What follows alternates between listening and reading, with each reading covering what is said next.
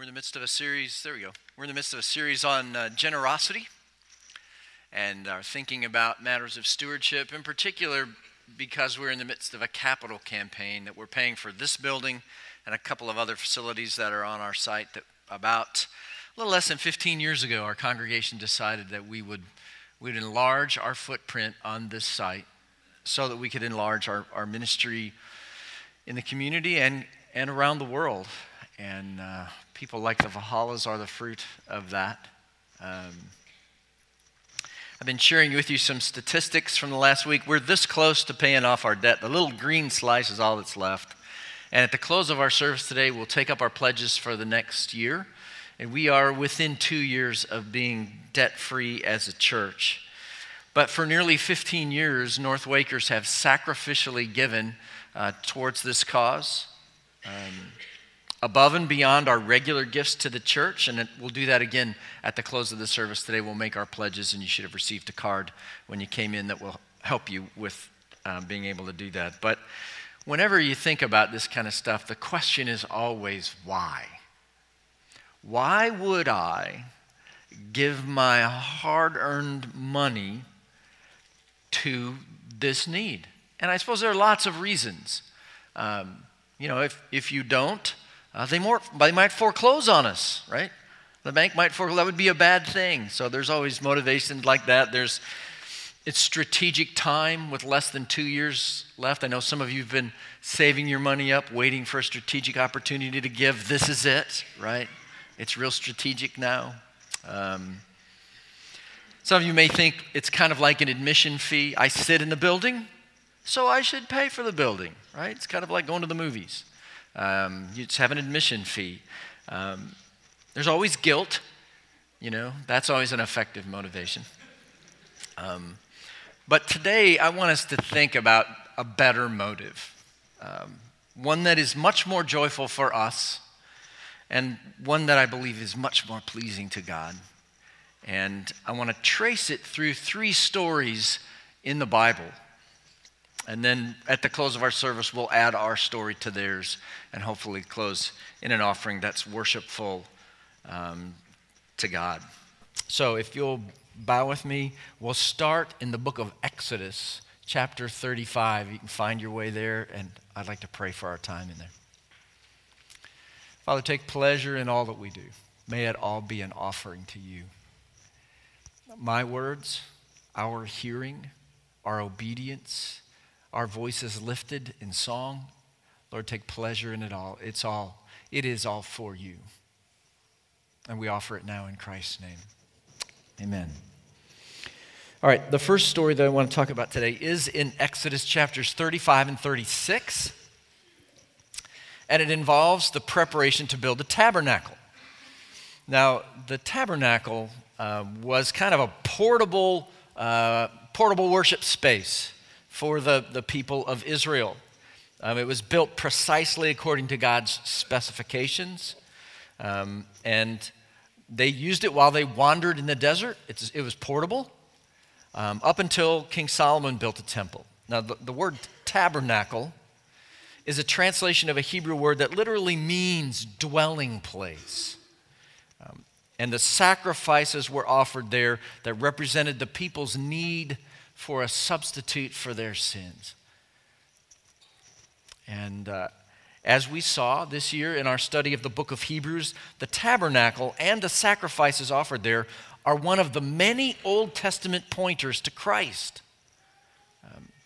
Hebrews chapter 9 says that when Christ appeared as a high priest of the good things that have come, then through the greater and more perfect tent or tabernacle, not made with hands, that is, not of this creation, he entered once for all into the holy places, not by means of the blood of goats and calves, but by means of his own blood, thus securing an eternal redemption.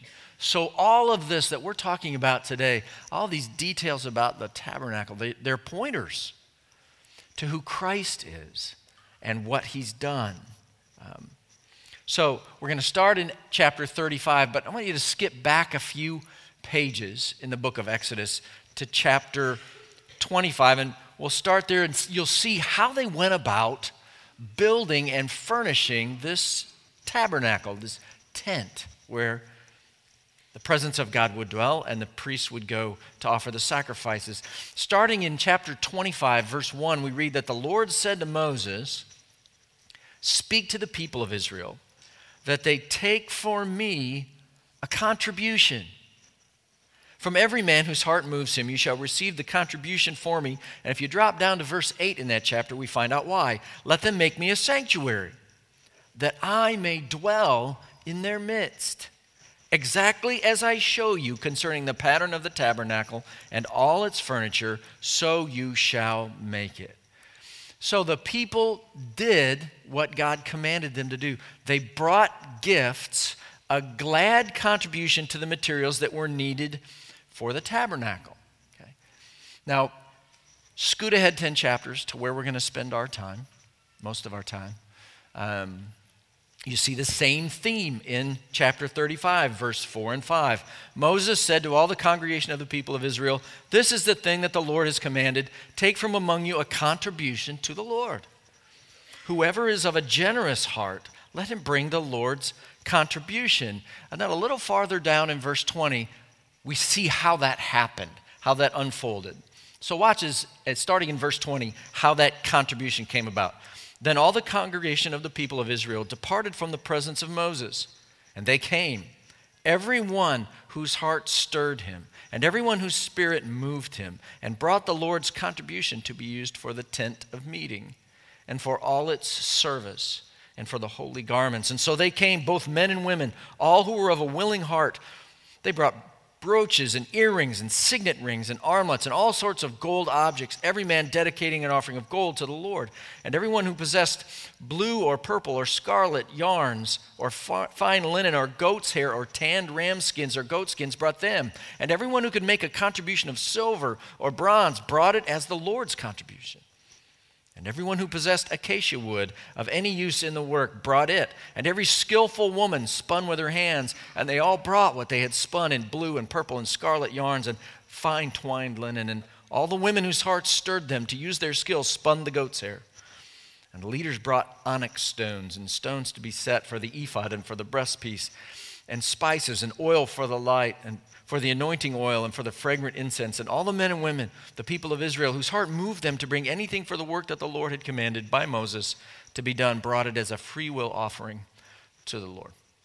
So, bottom line, lots of people brought lots of stuff to help build the tabernacle, right? But there are two really significant observations, and you may have heard them because they happen over and over and over again, that I want to underscore for us this morning. And the first is just this: they are making these offerings to the Lord. Okay, and you hear it. Look just at the verses. I'll run back through them. In chapter 25, verse 1 and 2, the end of verse 2, it says, "From every man whose heart moves him, you shall receive the contribution for me," the Lord says. In chapter 35, verse 5, it says, "Take from among you a contribution to the Lord." In verse 21, they brought the Lord's contribution. In verse 22, every man dedicated an offering of gold to the Lord. Everyone in verse 24 who could make a contribution of silver or bronze brought it as the Lord's contribution. And in verse 29, it says they brought anything for the work that the Lord had commanded by Moses to be done, brought it as a free will offering to the Lord. So again and again and again, they were doing something more than building this tent. It was for them an offering to the Lord. And I want us to keep that in mind today as we make our commitments for the coming year. It's really not primarily about paying the mortgage and getting it to the bank. Above all else, what we do today, just as it was in their day, is unto the Lord. It is the Lord's contribution. We want this to be worship, not mere obligation. Definitely not mere obligation to the bank. So that last verse there, verse 29, it calls it a free will offering to the Lord. Right? The language of free will offering, that really underscores the second observation I want to make on all this bringing of stuff that they did to build the tabernacle, and that is that it was a glad and willing act, okay? They did this gladly, they did this willingly, and you hear it over and over again. Back in chapter 25, when they were first instructed, it says, every man whose heart moves him, you shall receive the contribution from me. In chapter 35, verse 5, whoever is of a generous heart, let him bring the Lord's contribution. Down in verse 21, everyone whose heart stirred him and everyone whose spirit moved him brought the Lord's contribution. In verse 22, all who were a willing heart brought brooches and earrings and signet rings. Verse 26, all the women whose hearts stirred them to use their skill spun the goat's hair. Verse 29, the people of Israel whose heart moved them brought a free will offering to the Lord. So again, over and over and over again is this emphasis. Their hearts were stirred. Their spirit moved. They had a willing heart that moved them to do this. The idea is that they did this gladly, they were eager to do it, and it was willing, okay? It was a free will offering, not a tax, okay? Now, free will offering is not the language that you hear from the IRS, right? You don't hear decrees that say, on April 15th, everyone whose heart stirs him and everyone whose spirit moves him shall bring a free will offering to the IRS, right? Because no one would bring anything, right? That's a tax. The closest thing you get to a free will offering is that little $3 presidential box, right? You can check on your income tax return. And it's fascinating.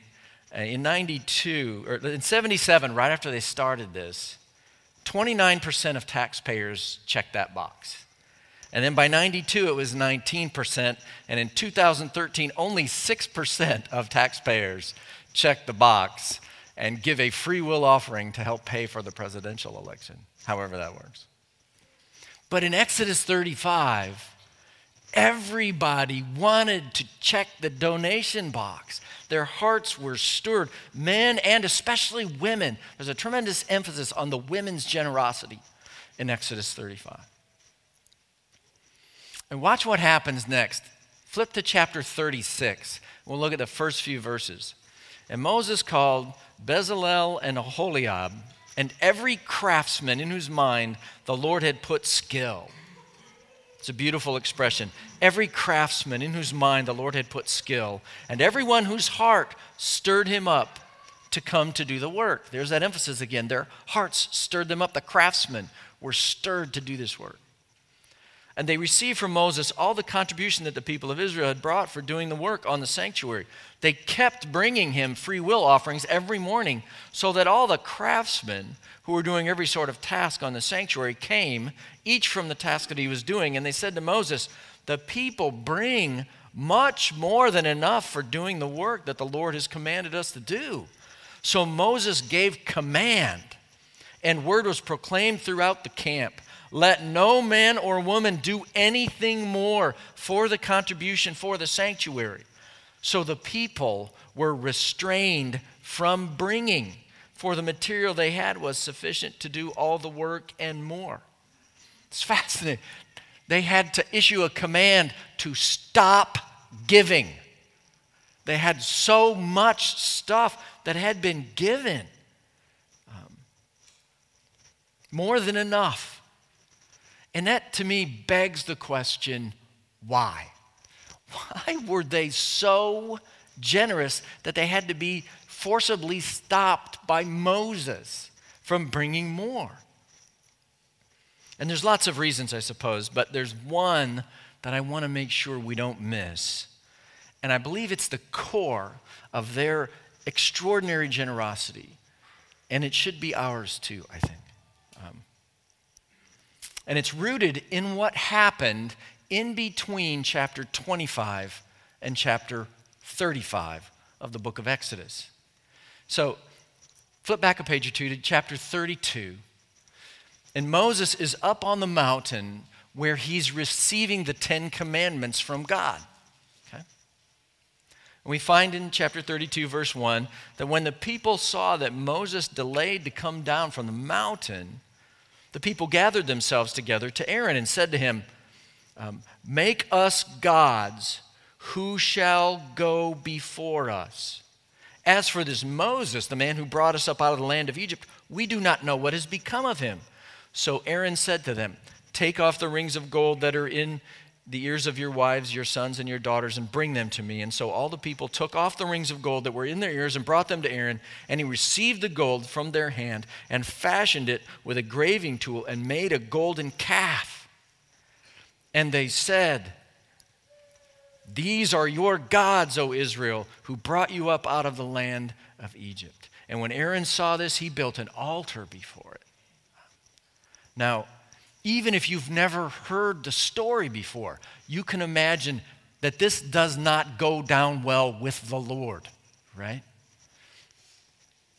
Look at verses 9 and 10 in chapter 32. The Lord said to Moses, I have seen this people, and behold, it is a stiff-necked people, and therefore let me alone, that my wrath may burn hot against them, and I may consume them, in order that I make a great nation of you, Moses.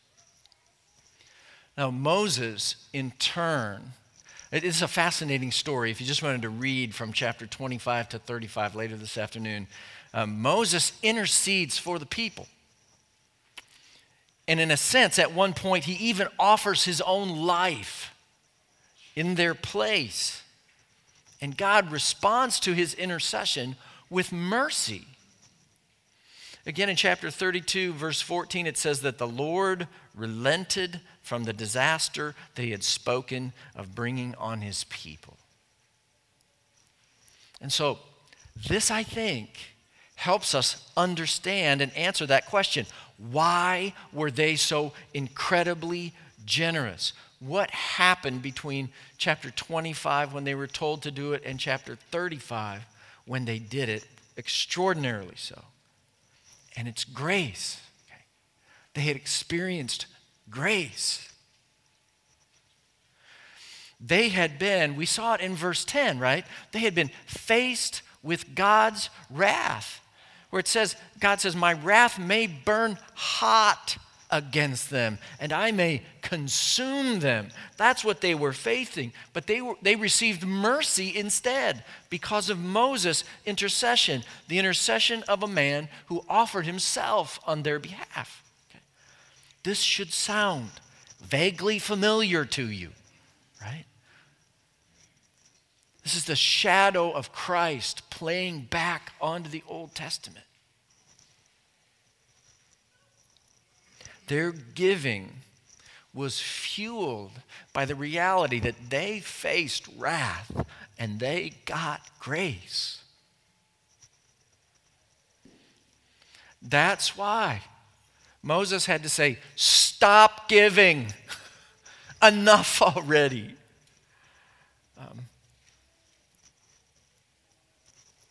It's interesting.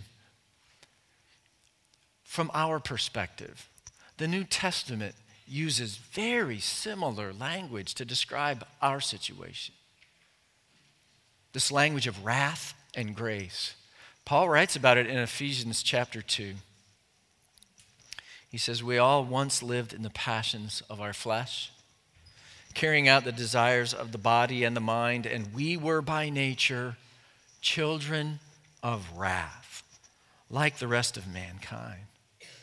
But God, being rich in mercy, because of the great love with which he loved us, even when we were dead in our trespasses, made us alive together with Christ. By grace, you have been saved. Okay. It's easy for us to misplace this truth. That this was our destiny, that what we faced for our private, personal rebellions against God, the Bible calls them sins.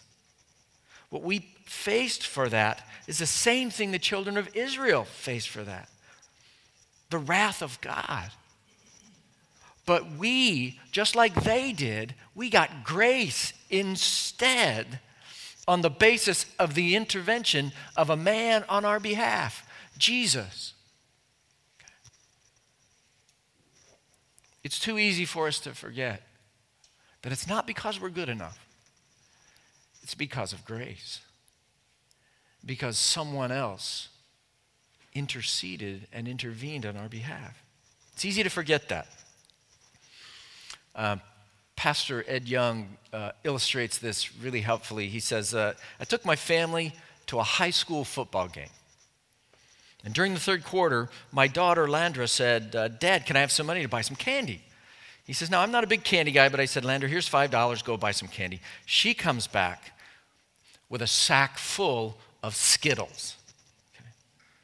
And as I watched her eat them, I said, Landra, can I have some Skittles? She said, no. I said, Landra, just give me a couple. She said, they're mine. This is my little daughter, he says, didn't understand several things. Number one, she didn't understand the fact that I was the one who bought the Skittles for her. Number two, she didn't realize my strength. I'm strong enough to forcibly take those Skittles from her and eat every one of them. If I wanted to, I could have done that. Number three, she didn't understand that I could have gone to the concession stand, put 300 packages of Skittles on a credit card, and come back to her and given her so many Skittles that she couldn't have eaten them all in a year. And then he says, we all have Skittles. Some of us have a pretty nice-sized pile of Skittles. Others have a medium-sized pile of Skittles. And some of us have little bags of Skittles. But our loving God comes to us and says, would you bring me some Skittles? Just a few Skittles. He says, what do you think our reaction is? No, they're mine. God says, just bring me some Skittles. But we still say, I made those Skittles. I own those Skittles. He says, like my daughter, we don't understand several things. One, God is the one who gave them to us. They are his Skittles. He bought them, and in an instant, God could take all of our Skittles. Also, we don't understand that God could rain so many Skittles on our lives, we wouldn't know what to do with them. We couldn't possibly spend or enjoy them all. See, sometimes we forget that it's all grace. It's all God's mercy and kindness to us. Ephesians chapter 2, verse 8 and 9 makes it clear, for by grace you have been saved through faith. And this is not your own doing. It is the gift of God. Not as a result of works, so that no one may boast. So you get grace instead of wrath. That's why they were so incredibly generous. That's why Moses had to say, enough already. They got grace instead of wrath. Second story I want us to think about is super familiar to a lot of you. You learned aspects of it as a child. And so we'll go through it pretty quickly. It's in Luke chapter 19, if you want to turn there, and it goes like this. Jesus entered Jericho and was passing through, and behold, there was a man named Zacchaeus. And he was a chief tax collector and was rich, and he was seeking to see who Jesus was. But on account of the crowd, he could not, because he was a wee little man, as the Irish put it, evidently. Zacchaeus was a tax collector, and they were hated because they worked with the occupying Roman forces, and they would steal for personal gain. It's kind of a pyramid scheme, and it appears that Zacchaeus was at the top of the pyramid because he was a chief tax collector, and evidently he was good at it because it says he was rich. And he was short. Too short to even see Jesus through the crowds that had gathered after the incident with the blind man that had just happened previously. But Zacchaeus would not let that stop him. No hostile crowd of tall people was going to keep little Zacchaeus from seeing Jesus. And so in verse 4, he ran on ahead. He climbed up into a sycamore tree to see him, for he was about to pass that way, Jesus was. And when Jesus came to the place, he looked up and he said to Zacchaeus, Zacchaeus, hurry and come down, for I must stay at your house today. And so Zacchaeus hurried and came down. And Jesus received him, and he received Jesus joyfully. And so Zacchaeus welcomes Jesus into his home gladly, and everything he'd hoped for was this is beyond his wildest dream. He hoped just to see Jesus, and now he's sharing a meal with him in his home. And of course, not everybody's excited about Jesus' choice of dinner partners, right? Verse 7, when they saw it, they all grumbled, he has gone in to be the guest of a man who is a sinner. And one writer suggested that tax collectors to them were looked on with all the fondness we would look on a drug dealer. But evidently, it was worth it in Jesus' eyes, the risk to his reputation, to spend a meal, to share a meal with Zacchaeus, and it changed Zacchaeus' life. Because in verse 8 it says that Zacchaeus stood and said to the Lord, behold, Lord, the half of my goods I give to the poor. And if I have defrauded anyone of anything, I restore it fourfold. This is a transformation. He goes from being a renowned thief to a renowned philanthropist, right? Just because he shared a meal with Jesus.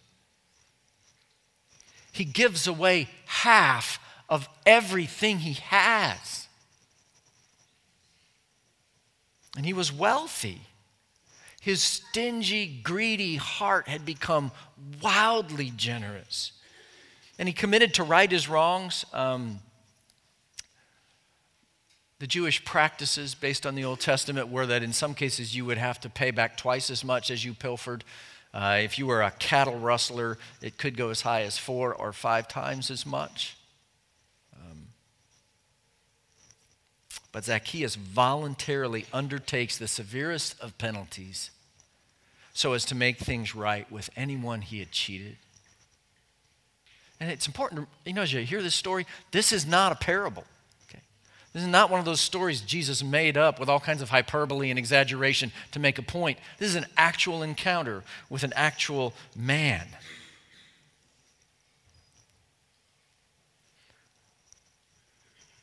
And as a rich tax collector, this wee little man named Zacchaeus likely had cheated a lot of people along the way. So this fourfold recompense he committed to making was probably not some empty promise. It was going to cost him.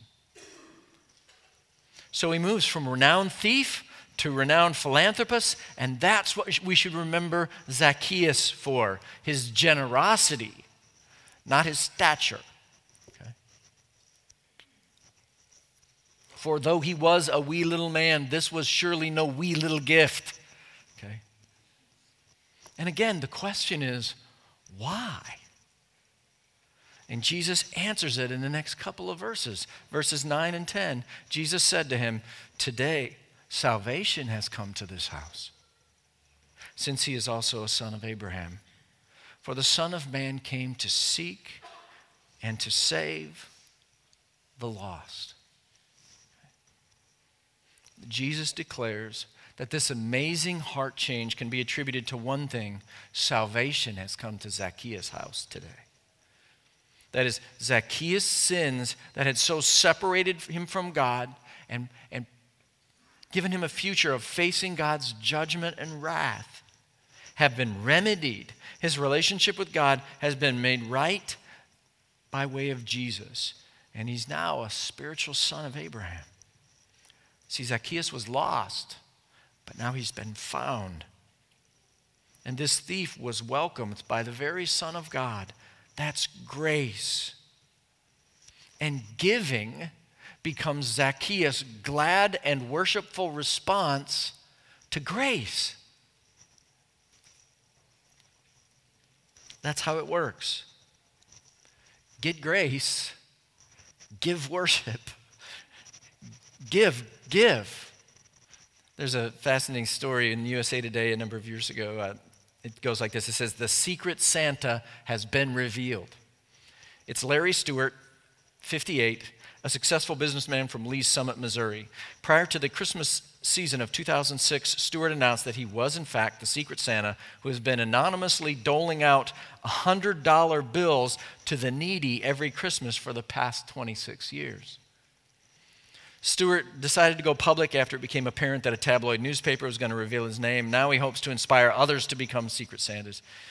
It's interesting, though, how the practice started. He says, in the winter of 1971, Stewart was working as a door-to-door salesman, and the company that he was working for went out of business. And so he quickly ran out of money, and Stewart hadn't eaten in 2 days. He went to the Dixie Diner and ordered a breakfast he eventually admitted that he couldn't pay for. And Ted Ham, who owned the diner, sympathized with Stewart, and he acted as though he found a $20 bill on the floor under his chair. And he said, "Son, you must have dropped this." And Stewart says, "It was like a fortune to me." And I said to myself, "Thank you, Lord." And right then I made myself a promise. I said, "Lord, if you ever put me in a position to help other people, I will do it." And over the years, Stewart estimates that he has given away, as Secret Santa, doling out $100 bills, around $1.3 million. Get grace instead of wrath. Get your meal paid for instead of getting thrown out of the restaurant. And what do? You give. It's just what you do when you get grace. That's why Zacchaeus gave. And Larry Stewart too. Let me show you one more real interesting story because it's so overlooked and it's super short. It's only 3 verses long. It's in Luke chapter 8 of your Bibles. And it goes like this. Soon afterward, Jesus went on through cities and villages, producing and bringing the good news of the kingdom of God. And the 12 were with him, and also some women who had been healed of evil spirits and infirmities, and Mary called Magdalene, from whom 7 demons had gone out, and Joanna, the wife of Chuza, Herod's household manager, and Susanna, and many others who provided for them out of their means. This is really interesting. Evidently, Jesus didn't always just travel with the 12. Sometimes he had a bit of an entourage, and it involved a number of women who traveled with them, but they not only followed Jesus, they funded him.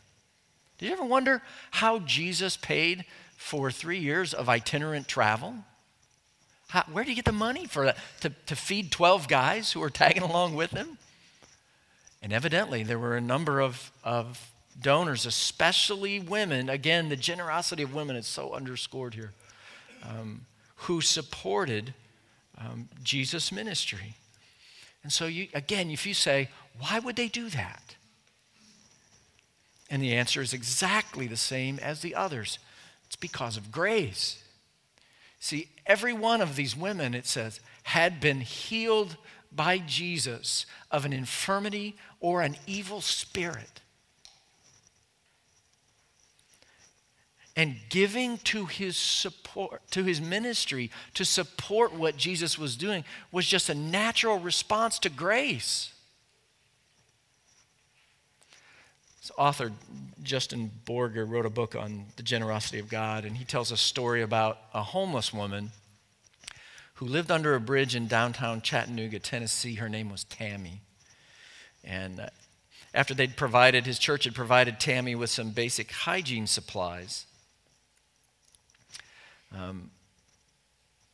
he didn't hear from her for a few days, actually a few weeks, until she called and let him know that she had been raped. And after Borger brought her to the hospital, Tammy started attending Borger's church, and the church also started providing vouchers so she could buy food and other items. But Borger said that giving her the vouchers created a problem because Tammy kept giving the vouchers to other people. Borger told her, "Tammy, you need to keep this for yourself, otherwise you're going to run out of food." But living under the bridge meant living with other needy people, and it was unthinkable for her to receive a gift and then not share it with others. So with an incredulous stare, she asked Borger, "Why can't I give to some too?" And he insightfully writes then, "The good news is that God not only made us to be recipients of his grace, but also participants in the movement of his own generosity to others." Get grace, give it away. Okay. It's just what grace does. It's how it works. It's how it flows. Because we were under God's wrath at one time, but now we've received mercy. Romans chapter 5 says, God shows his love for us in that while we were still sinners, Christ died for us.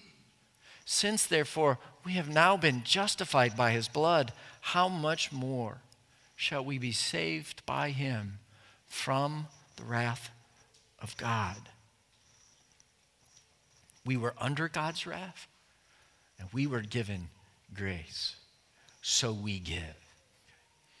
And what that means is that honestly, giving today makes no sense at all without Jesus and the grace that he brings. In fact, I would discourage giving if you have not yet welcomed the grace of Jesus, at least giving in this scenario.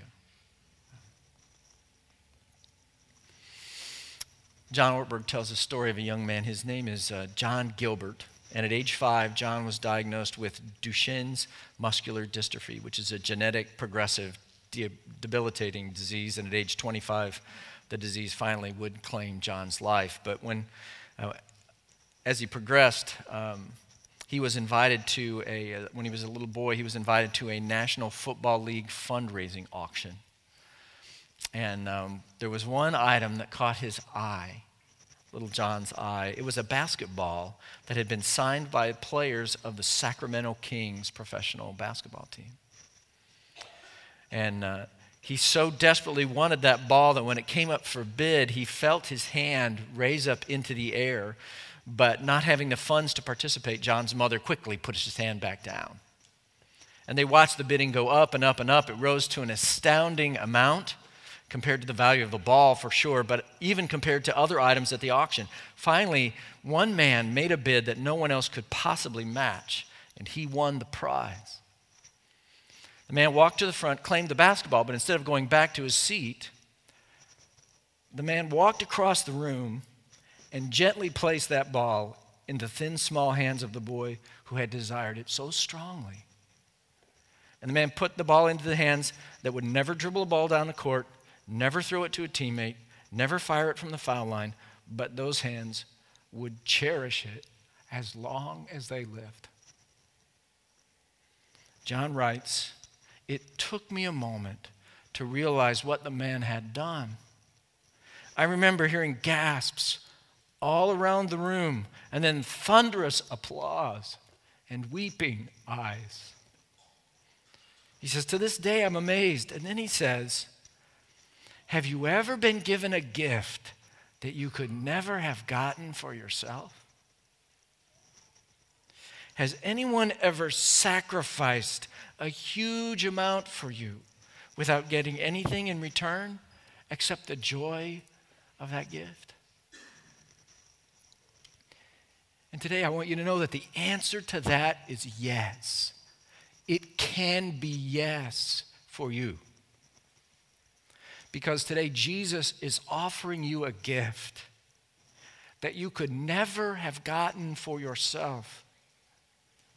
Payment for your misdeeds and wrong thoughts, for your sins. And it's all of grace. George cited it earlier. It's the most familiar verse in the Bible, and it says it so beautifully. For God so loved the world that he gave his only Son, that whoever believes in him should not perish but have eternal life. So today, before you give, receive The grace of God through Jesus' death and resurrection. Receive it as though it's enough to cover all your secret dark thoughts and all your wrong deeds, because it is enough. It's enough to wipe it all away. And then when you've received grace, then you can give. And you can give like you mean it then, right? So, those of us who are here today, and we know a grace that's greater than our sin, I hope that this act of giving we're about to commit ourselves to would be for you glad worship from a heart moved by grace. A contribution, as they said in Exodus, to the Lord. And I want you to know, I'll give you my solemn promise as your pastor. If you give too much, I will stop you. Okay? I will do that for you if it comes to that today. So if you came prepared to make your commitment today for the coming year, that's fantastic. You'll have time. The worship team, you guys can come on up now if you'd like. The worship team is going to lead us in a closing song. You'll have some time during that song to pray and reflect and finalize that commitment and express it on the card that you were given, and bring it down here to the communion table during the song and leave it there as an act of worship, of response to grace to God today. But if you need more time, if you're not prepared, that's okay too. Unplanned and especially unprayed about commitments are rarely our best ones. So if you need some more time, take the card home today, pray about it today, and then you can email that card into the office at office@northwake.com tomorrow morning, or you can drop it by the office tomorrow. That would be perfectly fine too. And so just to set a record for stories told in a sermon, let me tell you one more just to encourage you as you get ready to bring your offering. There's a guy named Mike Herman, and he writes, he says, I've been going to professional baseball games and trying to get a souvenir baseball for as far back as I can remember. He said, a foul ball, a home run ball, even a batting practice ball, anything would do. He said, I was taking in batting practice for the St. Louis Cardinals, and as I watched Mark McGwire and his teammates, this is a number of years ago, I got to know a 5-year-old boy who was also trying to get a ball. His name was James. And he tried hard to pronounce the players' names as he politely asked for a ball. James would say, Mr. Timwin, that's Mike Timlin, he was a relief pitcher. Could I have a ball, please? He said, before I knew it, my mission became getting a ball for James. For about 20 minutes, I told him the names of the players who had a ball near the fence we stood behind, and the players turned and smiled as James tried to say their names. Still, no ball. Finally, I told James he could have my ball if I caught one. He says, I'd been unsuccessful in catching a ball for almost 28 years, so that felt like a safe promise. But he says, I wouldn't be telling this story if you didn't know what happened 5 minutes later. I caught a ball. And yes, I gave it to James. And then he says, I wonder how often God waits to give us something until we are willing to give it away. And so let me invite you to bring your commitments as an act of worship the next year to the table. And then, friends, we've received grace from our God. Let's worship. Stand. Let's worship God together.